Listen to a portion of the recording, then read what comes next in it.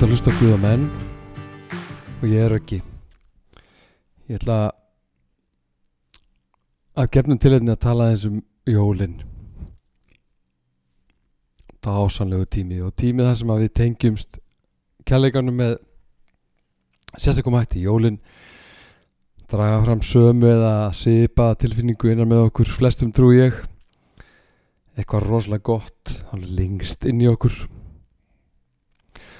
Og þá verður svona eins og allt sé mögulegt og allt sé gott, og ég veit að sú regla hefur undantekningar því að það er þannig því miður að það hafa það ekki allir gott jól.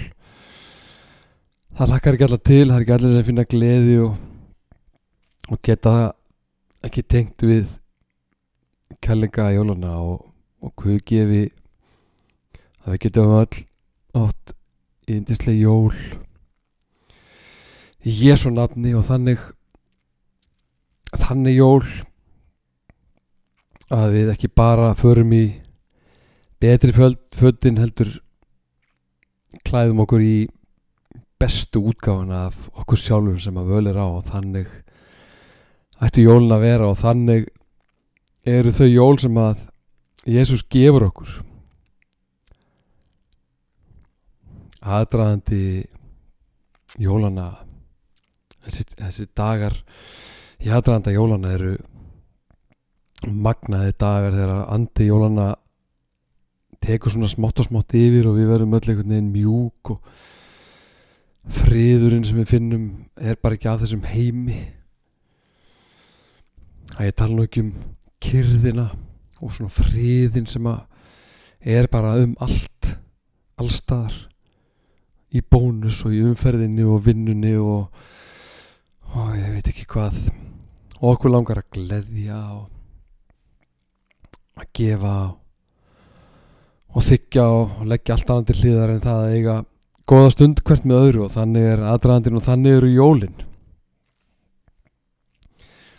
Og deilur og þras og vesen og alls konar rugl sem að tilheyra stundum, eða nei, tilheyra bara oft okkar daglega lífi innan fjölskyldu tengt eða ekki, í vinnunni eða félagsstörfum eða hvað sem það er. Það verður allt einhvern veginn á bak og burt allavega stund, og það er staður og stund fyrir allt, og jólin eru gleðistund, og það er þannig fyrir okkur sem að trúum að þegar við snúum okkur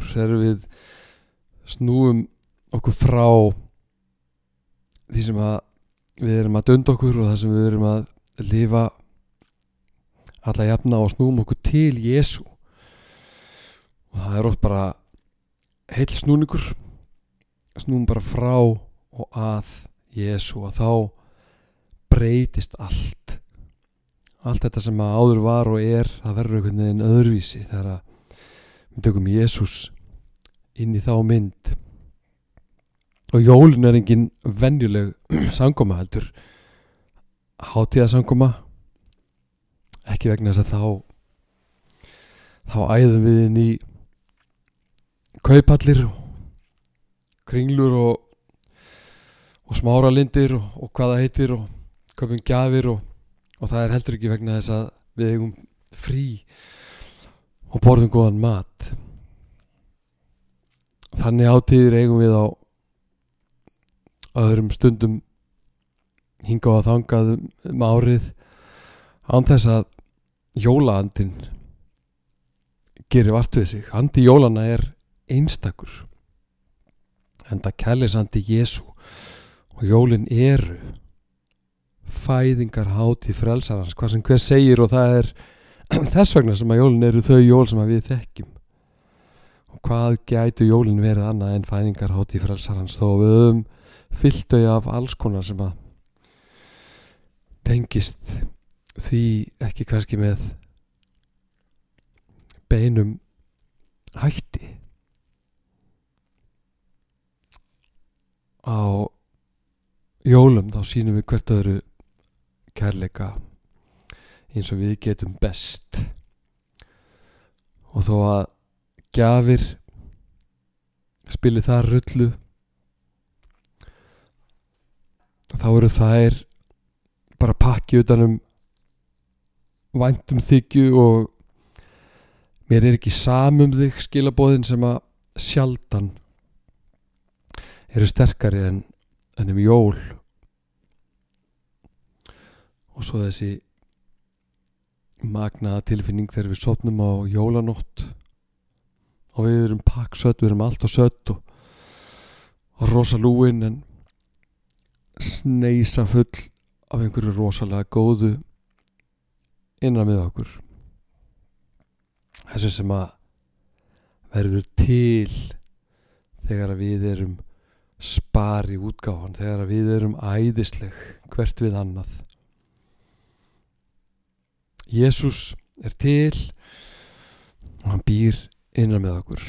Hann á þar lögheimili og fasta viðveru og við eigum aðganga að honum alltaf. Og líðanin jól er líðan sem ég þekki eins og ég þekki það þegar að heilagur andi fær að leiða mig. Þar sem ég einhvern veginn get varla verið annað heldur en almennilegur, bara hvað sem að tautar og raular, hvað sem gengur á. Heilagur andi vill og mun leiða mig til þess að vera það besta sem ég get orðið þegar ég tengi við hann. Þegar ég tengi við Jesús þá gerist það þar sem ég gleymi mér óháð stöðu minni í mannheimum, í mínu veraldlega lífi og ekkert verður þá eftir nema kærleikur og kyrrð og friður. Og svo kemur morgundagurinn með sitt, jóladagur og annar í jólum og svo kemur hversdagslífið smátt og smátt aftur og andi jólana verður svona eins og daufari svona eins og bara falleg minning, góð hugmynd og við höfum fljótlega einhverjum allt öðrum nöppum að neppa. Að tengja sig við kærleika Jesú er stórmerkilegur atburður. Það er ákvörðun sem hefur breytt mannkyninu og gerir það svo sannlega líkum jól. Ekki vegna þess að við tengjum okkur við allar góðu venjurnar jólin. Að gefa gjafir og éta á okkur verðskulda gat, heldur vegna þess að þá göngum við inn í hátíð sem er, hvort sem mannu líkar það betur eða verð eða trúa því, trúarhátíð. Jólin eru trúarhátíð og það er þess vegna sem að jólin eru spes. Þess vegna eru þau öðruvísi. Þess vegna eru þau einstök og þess vegna er þessi andi, þess vegna er þessi kærleikur. Fæðingar hátíð frelsarans, frelsara. Og reynum að búa til þessa stemningu í júlí. Gerum það sama. Förum í fermingafötin og kaupum gjafir og pökkum þeim inn og fáum einhvern til þess að veiða fyrir okkur rjúpu og reynum að búa til jól, búa til aðstæður þar sem að þessi snerting sem við fáum jól verður til utanum þá veraldlegu hluti sem við höfum sett inn í þessa trúarhátíð. Og ég er handviss að það verður ekki eins. Og ég hvet þig sem að þetta heyri til þess að gefa Jesú pláss jólin. Finna honum stað í bæn, hugsa hann eða lesa í Biblíunni, þessari stórkostlegu bók, lesa eitthvað í Nýja testamentinu og það mun gera gæfumun. Jesús er með skilaboð til okkar allra í biblíunni á hverjum einasta degi og alveg örugglega og ekki síst jólin. Við þurfum ekkert endilega að nálgast hann með látum eða lúðrablæstri þó að það sé vissulega glerfín hugmynd, heldur að finna okkur bara stað í kyrrð þar sem við gefum Jesú pláss. Og það er frábært og það er yndislegt að halda jólin eins og við gerum það og þau eru alls konar. En kannski erum við, og ekki bara kannski, við erum held ég meira og minna búin að festa hug okkar við veraldlegu hlið jólana og ég ætla ekki að dæma það og skil það manna best.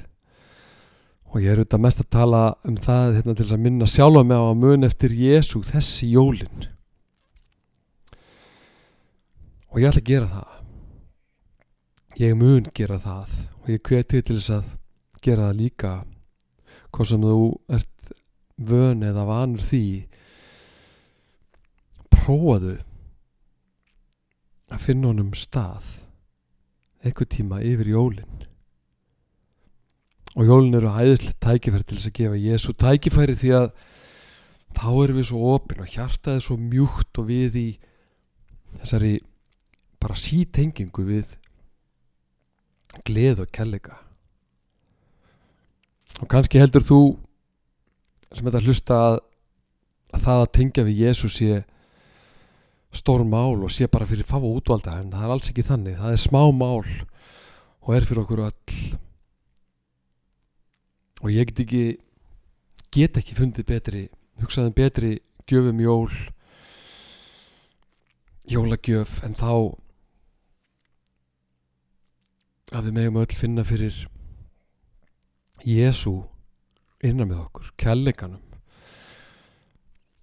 að hefja gönguna og halda henni áfram við sem erum þar með þeim frelsara sem hefur frelsað allan þennan tíma í meir en 2000 ár og er enn að hafa stórbrotin áhrif